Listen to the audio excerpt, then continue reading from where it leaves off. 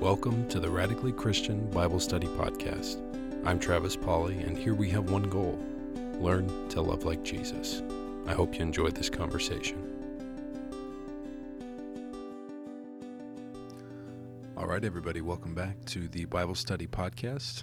I am Travis Pauley, here as always with Wes McAdams. Hi, Wes. Hey, brother. How are you? I'm doing good. How are you? I'm great. Excited for another episode. Likewise, we have a question from that is based out of 1 Corinthians 13, verse 10. This is from listener Leanne. She says, I listened to your podcast, but don't know if you've covered this. 1 Corinthians 13:10 says, but when the perfect comes, the partial will pass away.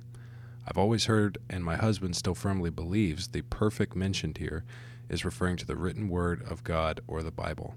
Recently, I've heard from 3 different sources that the perfect is when Christ returns. This explanation actually makes sense to me, but I'd like your opinion about it. Thank you for your time and your podcast. Okay, well, let's jump in. Before we jump in, that was the first you even knew what we were talking about today. So is that an argument that you've heard before? Is that something, are you familiar with this line of reasoning and this question? I have. I've heard in terms of like talking about, I know like a lot of groups believe about the Holy Spirit and the inspiration of the Holy Spirit, that's the written word, and it doesn't go beyond that for us today. I don't know that I'd heard it from this specific passage. Gotcha. But yeah, I've definitely heard that line of thinking before. Yeah. So yeah, to your point, this question revolves around miraculous gifts, and particularly around the argument of ceasing, the ceasing of, that's such a hard word, cessationism, the idea that there are no ongoing miraculous gifts, that as soon as, this argument says that as soon as Scripture was fully revealed, as soon as the last book of the New Testament was written, then miraculous gifts ceased. And so that's the argument, is that in this passage, Paul is specifically referring to the full canon of Scripture. And once the full canon of Scripture was revealed, then all of these temporary gifts, the miraculous gifts, would cease. And so that would be today, because we have the Bible, we don't need these temporary gifts. And that's how they're interpreting this term that's translated the perfect. So we're going to look at 1 Corinthians 13, but I think it's important why that argument is being used, because it's really based, I feel like that argument really revolves around, well, here we are, and we don't seem to live in the same type of age. We don't seem to have the same type of experiences that the first century church was having, the speaking in tongues, the healings, the miraculous knowledge, the prophecies. Those things aren't going on like they were in the first century. Now, again, there are people that would argue different sides of that, but even those that would argue that they're still continuing or that still happens, most of them would say, no, nothing like what we saw in the first century. So why is that? Why don't we see those same types of miraculous gifts today? And so this is kind of a working backwards. It's taking the experiences and then trying to find some sort of explanation in Scripture, rather than working forward from the Scripture and saying this ought to shape the way we think about our experiences. And I think that's the way we have to work. If we're going to do exegesis, if we're going to read the Bible and get the meaning out of the text, rather than eisegesis, which is taking our own ideas and sort of imposing those onto the text or into the text, we've got to begin with the text, work our way out from there, and then apply it to our lives. We tend to get that backwards, and we work first with application and experience, and then we try to find a Scripture that justifies our experience or explains our experience. And I think that's just a backwards way of reading Scripture, but we tend to do that very often. And I think maybe that's part of what's going on here. But we'll read it, and then I'll explain why I sort of feel that way. 1 Corinthians 13, starting in verse 1, Paul says, if I speak in the tongues of men and of angels, but I have not love, I'm a noisy gong or a clanging cymbal. And if I have prophetic powers and understand all mysteries and all knowledge, and if I have all faith so as to remove mountains but have not love, I'm nothing. If I give away all I have, and if I deliver up my body to be burned but have not love, I gain nothing. Love is patient and kind. Love does not envy or boast. It is not arrogant or rude. It does not insist on its own way. It is not irritable or resentful. It does not rejoice at wrongdoing, but rejoices with the truth. Love bears all things, believes all things, hopes all things, endures all things. Love never ends. As for prophecies, they will pass away. As for tongues, they will cease. As for knowledge, it will pass away. For we know in part and we prophesy in part, but when the perfect comes, the partial will pass away.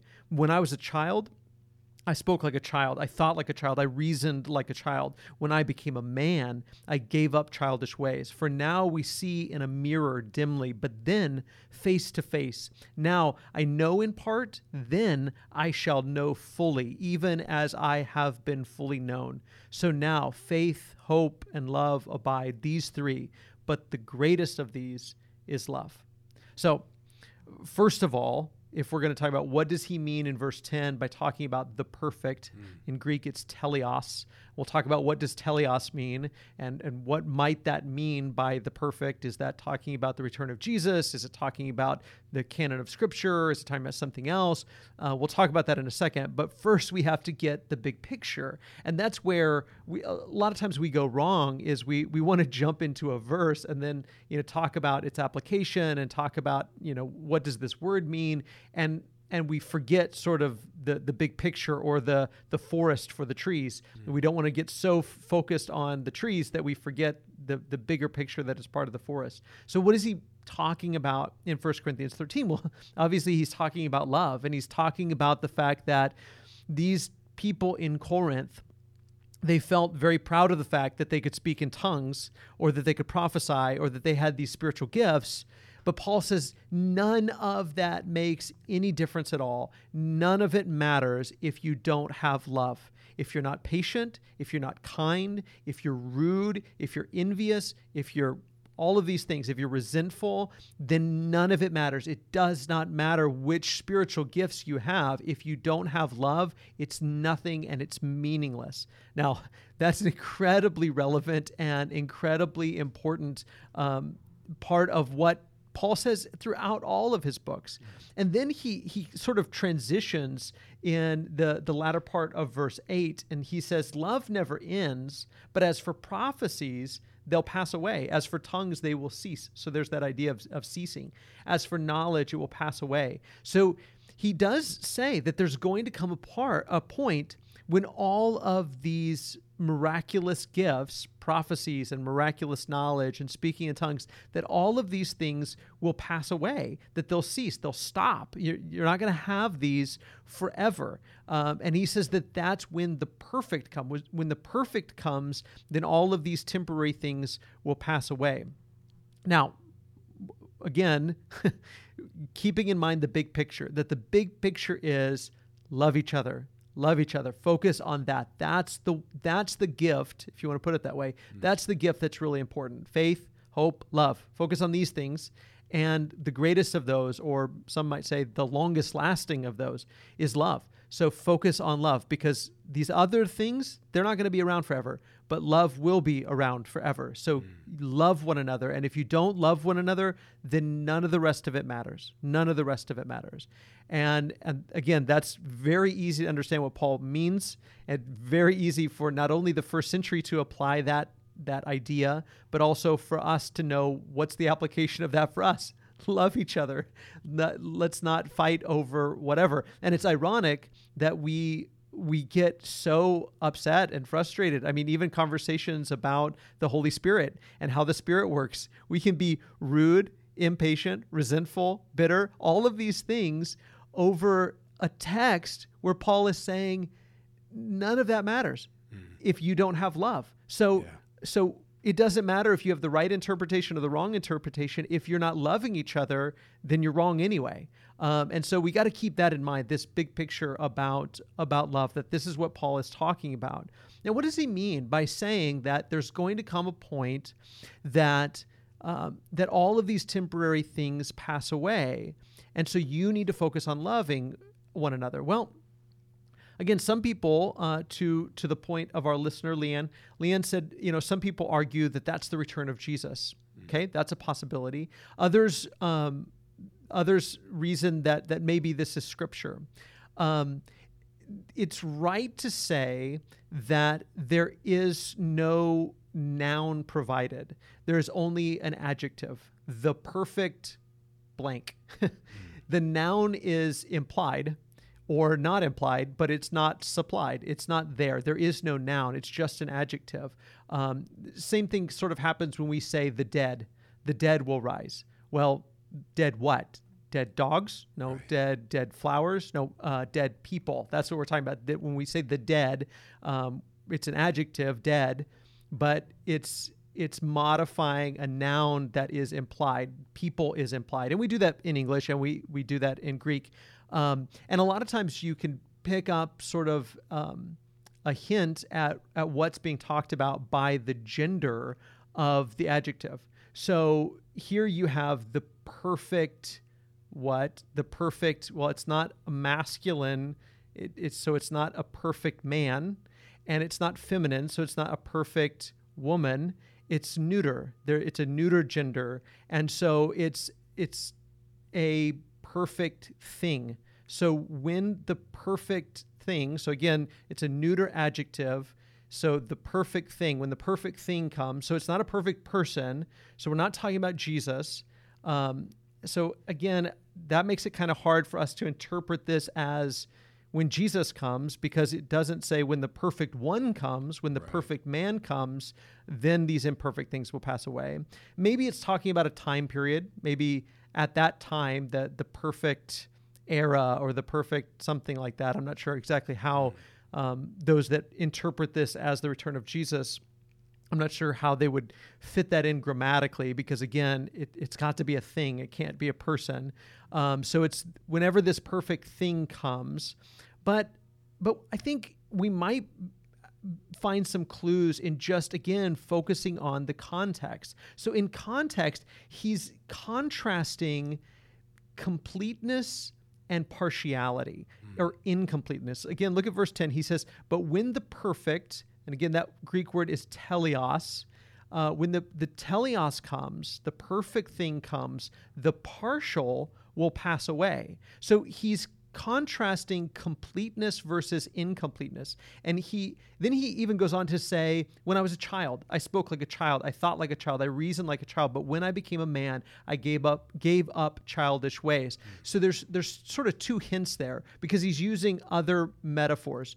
And that helps us to understand, what does he mean by teleos? Because teleos can mean maturity, or it can mean completeness. And then he uses both ideas in the following phrases. And he says, when that which is impartial or that which is partial will pass away. And then he compares it to maturity. He says, when I was a child, I thought like a child, I reasoned like a child, I spoke like a child, but when I became a man, I put away childish things. So whatever the teleos is, it is about completeness. It's about fullness. It's about maturity. And maybe my suggestion would be, maybe that's about it. Like maybe it's that. Maybe it is maturity. When maturity comes, when completeness comes, then the impartial, then that which is not complete, then immaturity passes away. When you reach maturity, you don't need immature things. When you reach adulthood, you don't need childish things. Right. And however we interpret the perfect, the teleos, again, perfect isn't just about moral perfection. I think sometimes we want to stick Jesus in there because we think, well, Jesus is the only one who's perfect. Right. Well, that's moral perfection, and Jesus certainly is perfect. But the word teleos just means complete or full or mature. And that's what happens when you reach maturity. You don't need immature things. So again, no matter how we interpret the perfect, he's saying that these miraculous gifts, these abilities to speak in tongues or to know things miraculously or to prophesy, these sort of represent impartial things. These represent childish things, that there's going to come a point of maturity. There's going to come a point of completeness where these things will no longer be present or will no longer be necessary.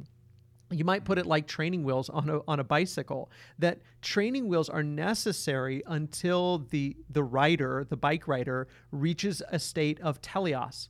When teleos comes, so you might say to a child who's riding on their bike and they're getting really, let's say there's a kid and the kid is really excited about their training wheels. My training wheels are red and they're better than all of these kids with blue training wheels. Red training wheels are the best training wheels. Blue training wheels are silly. I can't believe anybody has blue training wheels. Red training wheels are the best training wheels. And the dad comes along and says, no, listen, when teleos comes, when maturity comes, then these impartial things, these immature things will pass away. Right now, so don't brag about the partial. That's right. That's exactly what they were doing. They were bragging about these immature things. They were bragging about their training wheels.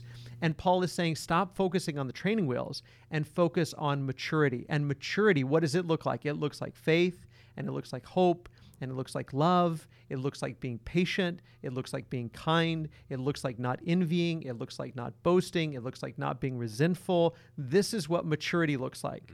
Speaking in tongues or prophesying or having miraculous knowledge are not signs of completeness. They are not signs of maturity. In fact, all of these things are going to pass away when the teleos comes. They're part of the partial. That's exactly right. They're part of the partial. And so again, I don't know that we have to nail down like a specific thing. I struggle with the idea, and I've heard the idea my whole life that this is Scripture, when Scripture is complete. But Paul never talks about it that way. So to me, that seems anachronistic, meaning we're reading that back into the text. Paul never talks about, well, I'm writing this book and we're getting closer and closer to that 27 books of the New Testament that we're eventually going to have. Like he doesn't talk like that, as if he knows that this is one of 27 books. That, you know, when I tweet something and I build a thread, I know there's going to be 7 tweets in that thread because I've broken it all out, and I'll put 1 of 7, 2 of 7, 3 of 7, 4 of 7. But Paul doesn't do that because it's not to say that God couldn't have told him there's going to be this complete canon of New Testament revelation, but that's never part of any of the apostles' writings. Doesn't seem like that's what happened, because it seems like, especially in the context of writing these letters, and for that matter, writing the Gospels, it was to address specific needs. Yes. Yeah. Yeah, absolutely. And that's not to say that the Holy Spirit didn't know what was going to come, or that the Holy Spirit couldn't have revealed that to Paul or to the other apostles. But again, that doesn't fit anything else. There's no other passage we would go to and say, see, they knew that these writings were an incomplete set and that eventually there would be a complete set. I struggle with that interpretation. Yeah. Again, that seems like eisegesis to me. It seems like we know now that there's 27 books that we call the New Testament, and we know that when Paul wrote 1 Corinthians, that 27 books was incomplete, and now they're complete. But again, that's not how he talked about his writings, and that's not, I don't think, how he thought about the revelation that was being given to him to share with the churches. But he does talk about teleos, maturity, and that these miraculous gifts were part of the immature stage of the church. Now, that's not to say, when we think about immature, we think wrong. Like if somebody says, stop being so immature, we think, well, they're doing something bad or something wrong. Right. But he's not saying that. It is appropriate for children to act like children. It is appropriate for a child who can't ride a bike yet to ride with training wheels. Right. But it is inappropriate for them to get so attached to their training wheels that they forget they're supposed to be learning how to ride without them. And that's what he's saying in the context, is he's saying you've got to get beyond these gifts, because these gifts are a temporary, childish way of getting you to the point that you need to be. Now, again, that I don't think that he's giving them a definite time, like in 70 AD, this is going to happen, or in 90 AD, this is going to happen. I think he's saying you need to be pushing forward to teleos. You need to be pushing forward to maturity. And when that point comes, when that time comes, when that state of being comes, then the immature things, the things that were part of your spiritual adolescence, your spiritual training, your spiritual childhood, those things will pass away. So yes, I do believe in cessation. I do believe that these things have ceased, but not because the 27 books of the New Testament have all been written, but because the church reached a point of relatively or comparatively mature state. And again, I think in order to interpret, we have to compare. If I'm going to come down and say, here's what I think the interpretation ought to be, then I think that there has to be something comparative in Paul's writings to be able to be relatively confident about that. So I'm relatively confident that Paul is talking about the maturity of the church when he talks about the teleos, because he talks about the maturity of the church like that in other passages. So another passage that we might compare is Ephesians chapter 4, starting in verse 11. So Ephesians 4, starting in verse 11, he says that Jesus gave the apostles, the prophets, the evangelists, the shepherds and teachers to equip the saints for the work of ministry, for building up the body of Christ until we all attain to the unity of the faith and of the knowledge of the Son of God, to mature manhood. And that word mature there is teleos.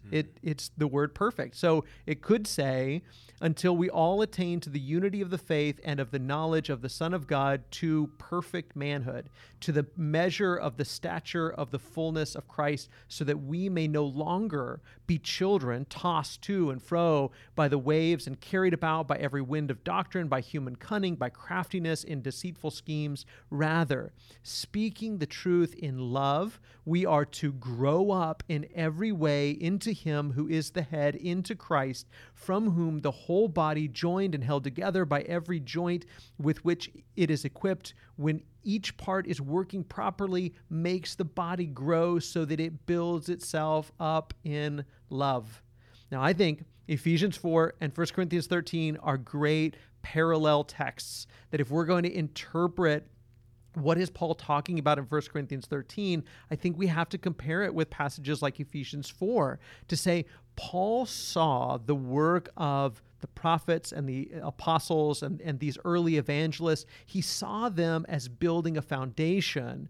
And we've talked about that foundation before. The foundation is Jesus, and then everything being built upon that, and for the church gradually reaching a state of relatively maturity, of relative maturity. Let me say that again. So Paul saw his work and the other prophets and evangelists that were doing the work in the first century. He saw them as laying a foundation so that the church could reach a state of relative maturity. Now, again, we might balk at that and say, well, he says perfect. Well, again, perfect doesn't mean without mistake or flawless or whatever. I mean, it can mean that, but here it means mature. It means complete, and so that has to be in some sense relative. It has to be comparative, and so I think Paul is saying right now the church. I say right now for him right now. That early church was in a state of infancy. That early church was in a state of childishness, and the miraculous gifts were part of that immaturity. And again, don't think negatively when I say immaturity. It's just your early progress, your early state, a state of childishness. And he uses that idea of being a child, and that eventually the church will be more mature, and these other gifts won't be needed.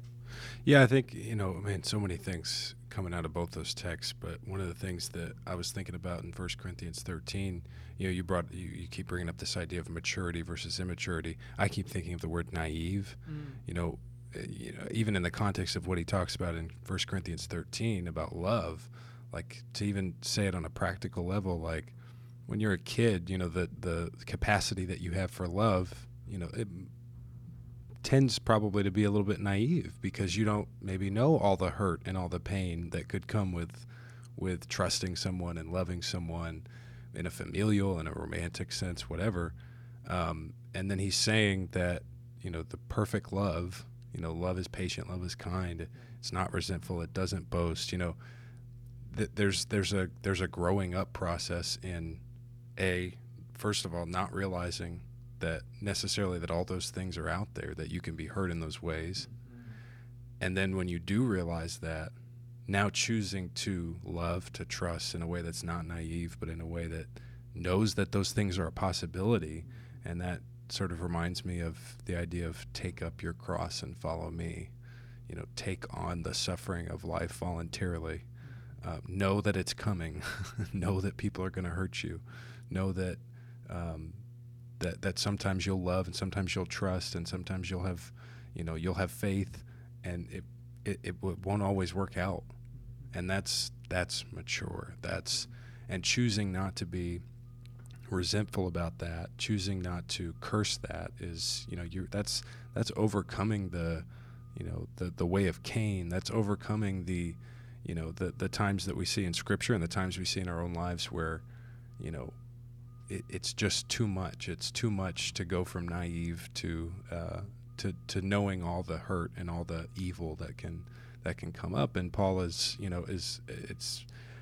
I was thinking about how I've heard 8 of these verses in 1 Corinthians 13 at every wedding. Mm-hmm. Yes, right. But then, we don't go into the prophecies, right. We'll pass away and things like that. But, obviously, to kind of to step up on your soapbox with you for a second about context, how important it is to read that whole thing and take in that idea of maturity along with this idea of love, because I think that, in a lot of ways, maybe our culture today specifically, I'm sure it's happened across time as well, but I think we have kind of a naive view of love. We have this sort of Hollywood version in our heads, and it's hard to break out of that. Yeah. And I think it is very easy to go from a naive sense to living a little bit of life, and you get stuck in that resentment, that bitterness, that, well, I've been hurt. Now I know what, putting yourself out there and trusting and loving and in the context of Christianity, doing the work of the Lord and faith, I know what kind of hurt that can bring. So now I'm not going to do it. Now I'm going to be guarded and closed up. And, that this speaks to a maturing that goes into, it brings all of that together. Yeah. Well, there's so many great points that you're making. It reminds me of this, that to your point about that we always hear 1 Corinthians 13 used at weddings. And when you look at the context, it's obviously not talking about married love. It's talking about love in the church. And really, Paul's whole overarching point, and especially you go back to chapter 12, and he talks about the body, we have this tendency to think very individualistically versus the collective sense in which Paul almost always wrote, that he's not talking about, even though there's an experience that we all have of maturing individually, that this is about maturing collectively. And to your point about naive love, that's exactly right, that the church in the first century was so very naive. They were so very childish, not childish in a bad way, just that this is all starting. They hadn't yet been through the trials. They hadn't yet been through the persecution. They hadn't yet experienced everything that they were going to experience. And all of that, the work of the apostles, the work of the prophets, the work of the evangelists, the suffering itself, would all help to bring about teleos. It would all help to bring about completeness and maturity collectively. Now, a lot of us will look back at 1 Corinthians 13, and Paul says, when the perfect comes, then you'll know everything fully, and you won't see in a mirror as if dimly, and say, well, we still don't know everything fully. And absolutely, I agree with that. But again, he's not talking about individual maturity. He's talking about collective maturity, that as the church, they were going to grow to a point of maturity so that they could come through all of these difficulties. I mean, it's been 2,000 years now. I think in some ways the church is relatively mature, but to go back to Paul's whole point, we prove our maturity by our love. That's how we prove our maturity. So we should be mature. The training wheels have been taken off. The question is, have we learned collectively to be patient, to be kind, to not envy, to not boast, to not be rude, to not be self-seeking? Have we learned those things? We should have. We've had enough time, collectively speaking, and again, we try to reduce everything to individualistically. It's like, well, I'm not there yet. I'm not mature yet. Yes, obviously, we're all still on that process, but as a whole, we should be. And if we're not, and I would argue in many ways we're not acting maturely collectively, then we need to go back and really listen to what Paul is saying. He's saying, by this season of time, this season that the church collectively should be mature, this is what maturity will look like. But again, we have the same tendency to do what the early church did. They had all of these training wheels, so to speak, and they were so absorbed with those things that they weren't striving towards maturity. We don't have those training wheels anymore. The training wheels have been taken away. We're not still speaking in tongues. We're not still prophesying. We're not still, getting this revelation of knowledge and sharing those things. But we're still focused on that. We're still like, well, why can't I? Why can't I speak in tongues? Why can't I heal people? Why can't I? And we're still focused on those things rather than focusing on the thing that Paul says, this is what should mark the church. That's what Jesus said should mark the church. They'll know you're my disciples, not by your speaking in tongues, not by your ability to do all of these things. That was part of the early ministry, but they'll know you're my disciples by the love you have for one another. And over and over again, this is how the church is built up to maturity. Ephesians 4 is through love, through speaking this truth, this gospel truth in love, that we build one another up in love so that collectively we become the most loving community on the face of the earth.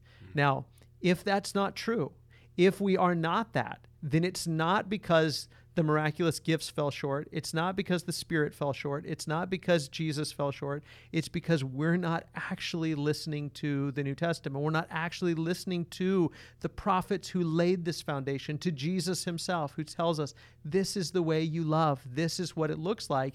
And to your point, we let Hollywood define for us what love is, that love is this warm, gushy feeling that we have. Love isn't a feeling that we have. It's something that we do. It is practicing patience. It is practicing kindness. It is not being rude. It is not being self-centered. It is not being resentful. It is believing all things and hoping all things.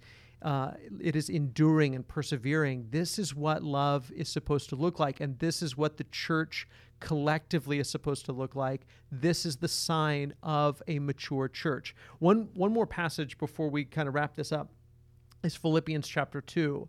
And he starts from the very beginning. Probably most listeners are familiar with Philippians 2, especially verses 1 through 11.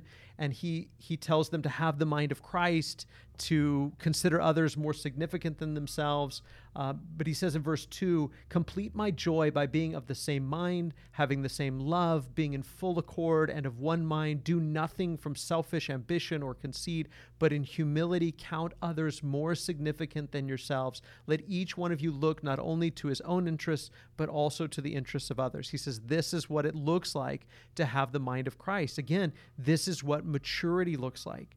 And then he says in verse 12, he spells out what Jesus did, verses 5 through 11. And then verse 12, he says, therefore, my beloved, as you have always obeyed, so now, not only as in my presence, but much more in my absence, work out your own salvation with fear and trembling.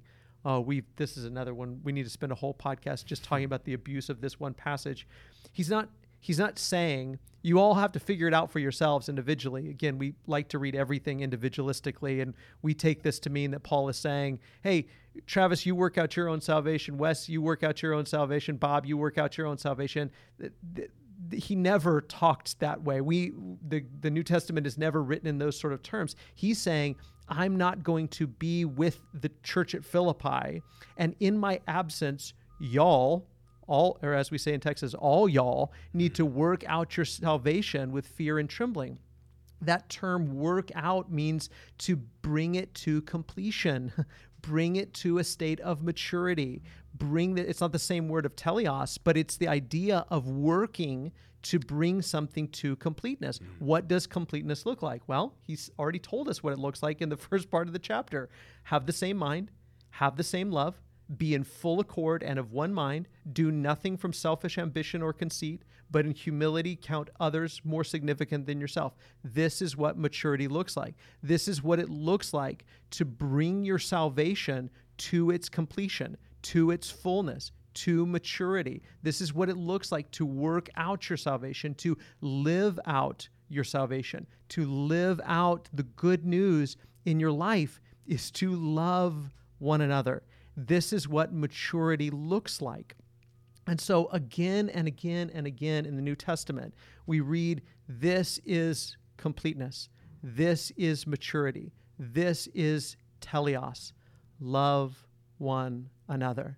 And so I think that's exactly what Paul is talking about in 1 Corinthians 13. I don't think he's changed. We sort of treat the first part of the chapter like he's talking about love, and then we sort of shift gears and say now he's talking about miraculous gifts. No, he never stopped talking about love. He's saying that this is what maturity looks like. This is what the perfection is. It is loving each other the way Jesus calls us to love one another. And that's the state of perfection, the state of maturity that we all need to be striving towards. That's what it is to work out our salvation, to bring our salvation to its completeness and fullness and maturity.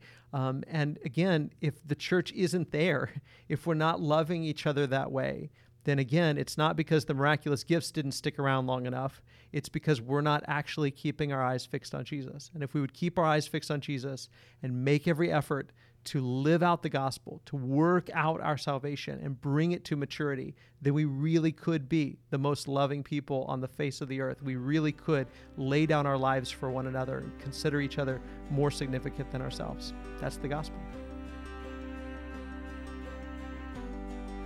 Thank you so much for being part of the Radically Christian Bible Study Podcast today. We hope that you've enjoyed this episode. I want to give a special thanks to Travis Pauly and to our McDermott Road Church family for making this podcast possible. As always, we love you, God loves you, and we hope that you have a wonderful day.